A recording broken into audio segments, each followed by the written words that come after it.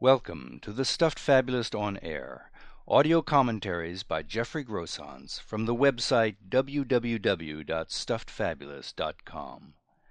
These commentaries present an independent point of view in the form of original fables and parables on psychological, social, political, spiritual, and philosophical questions of today. The ultimate moral or lesson of each tale is left to listeners to decide. The Stuffed Fabulist returns after long wanderings with a little Freudian tale for the end of the year. The Foxhound. Once a foxhound began to have second thoughts about chasing the fox. This unaccustomed feeling was hardly more than a distraction at first. Not much different from just another phantom stirring in the fog, like any of those that had for years drawn the foxhound and its kennel mates racing across damp and risky ground for the merest chance of a bone-warming kill as reward. Such vague uneasiness was hard to distinguish either from the spell of light-headedness that might come over the hound at the end of a long run, and then pass without further effect. A brief nap, and all was quickly right again. Except that it wasn't any more. This strange new sensation did not fade as expected. Instead, it lasted a bit longer after each hunt, a rankling disquiet that came and went of its own defiant will, as if pacing in broad daylight just outside the kennel fence. Despite all the satisfactions enjoyed in the past, and all the praise still earned from the master of the hounds, the passion for running a fox to ground was beginning to pale as this strange new state of mind deepened. Once so compelling, it seemed the very reason for being born a foxhound, charging pell-mell over field and stream in pursuit of the fugitive scent of the prey, was now taking on the dog-trot of routine, or of merely going through the motions so as not to fall behind.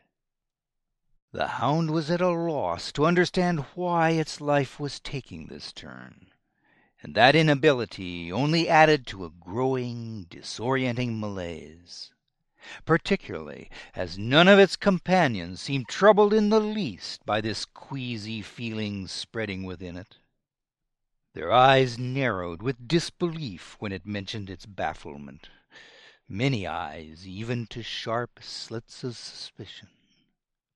What caused this flagging determination to rid the world of foxes, the others wanted to know.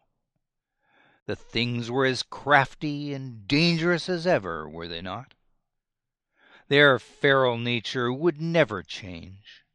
And any slacking off in their pursuit, any hesitation to join in pulling a fox from its lair and tearing it limb from limb, was a sign of weakness that would doubtless be noticed beyond the kennel.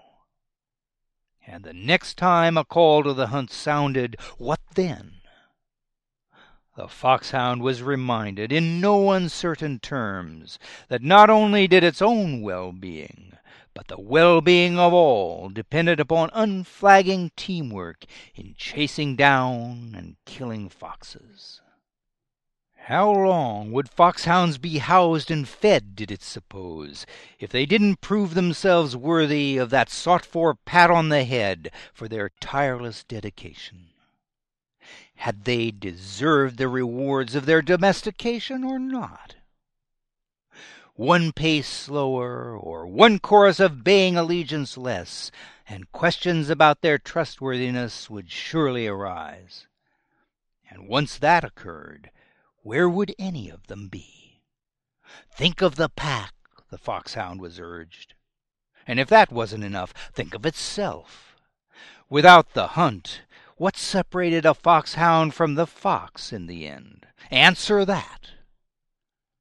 The foxhound realized it had no ready response to these questions, particularly the last, which carried the weight of a direct challenge to give an accounting of itself. What did separate it from the fox? In truth, there wasn't much to tell them apart physically, and mistaking the fox for a small hound, or the hound for a larger fox, might easily happen. But there must be ways to distinguish them under the skin, qualities that made plain the foxhound's superiority to the fox. In its state of mounting distraction, however, the hound wasn't sure it could name these deciding qualities with the confidence it once had felt. In what ways was it more than just a larger breed of fox? There was that old assurance of being man's best friend, of course. That ought to count for something after thousands of years of healing to humanity's every wish. Something must have rubbed off during all that time. Something. And what of the hound's discipline? The steady answering of every test of its intelligence and its devotion to task. These had to count in the larger scheme of life as being worthy of admiration, more so, at least, than a fox's brute instinct and cunning ways.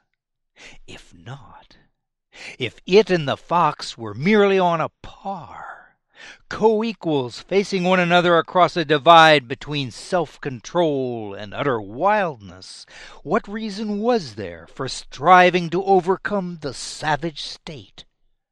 Sacrifice must have its demonstrable proofs and returns.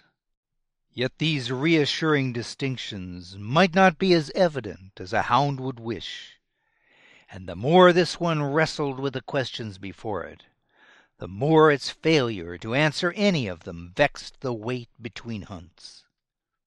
At first the lack of certainty troubled only its early hours, fading as these gave way to the traditional rewards of life within the fence.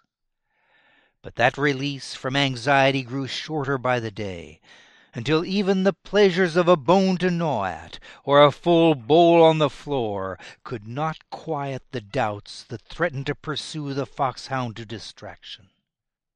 There were even times when it would fall victim to sudden blackouts, and come to with its nose against the fence, trembling in alarm. Would it soon be in danger of losing control of its life altogether, and spending the rest of it harried by self-distrust? Perhaps tempted, in a fit of madness, to burrow under the fence and be off, abandoning everything that had given it stability and direction? And all the while the worry over what separated a foxhound from a fox refused to let up. The line between it and this wild creature, like hedgerows on the landscape of dreams, rose into view only to fade away again, then reappear somewhere further on, and vanish just as completely, until the only release the foxhound felt offered any hope was the utter destruction of this menace to its sense of definition and worth. And so it seized on what seemed suddenly obvious. Every fox for miles around must die. From that day forward, not a hunt took place, but the foxhound pushed itself into the lead, running as if possessed, and determined to be first to overtake the prey. No obstacle could slow it, and no distance induce it to give up the chase. With the stakes being its life or the fox's, nothing less than the loss of meaning to its very existence, or the salvaging of it through grim resolve. Was it any wonder that when it finally brought the fox to bay, no mercy held it back? Not the slightest hesitation at ridding its world once and for all of this tormenting reminder of the untamed life. More fables and parables like the one you've just heard are available for reading, downloading, and forwarding at www.stuffedfabulous.com.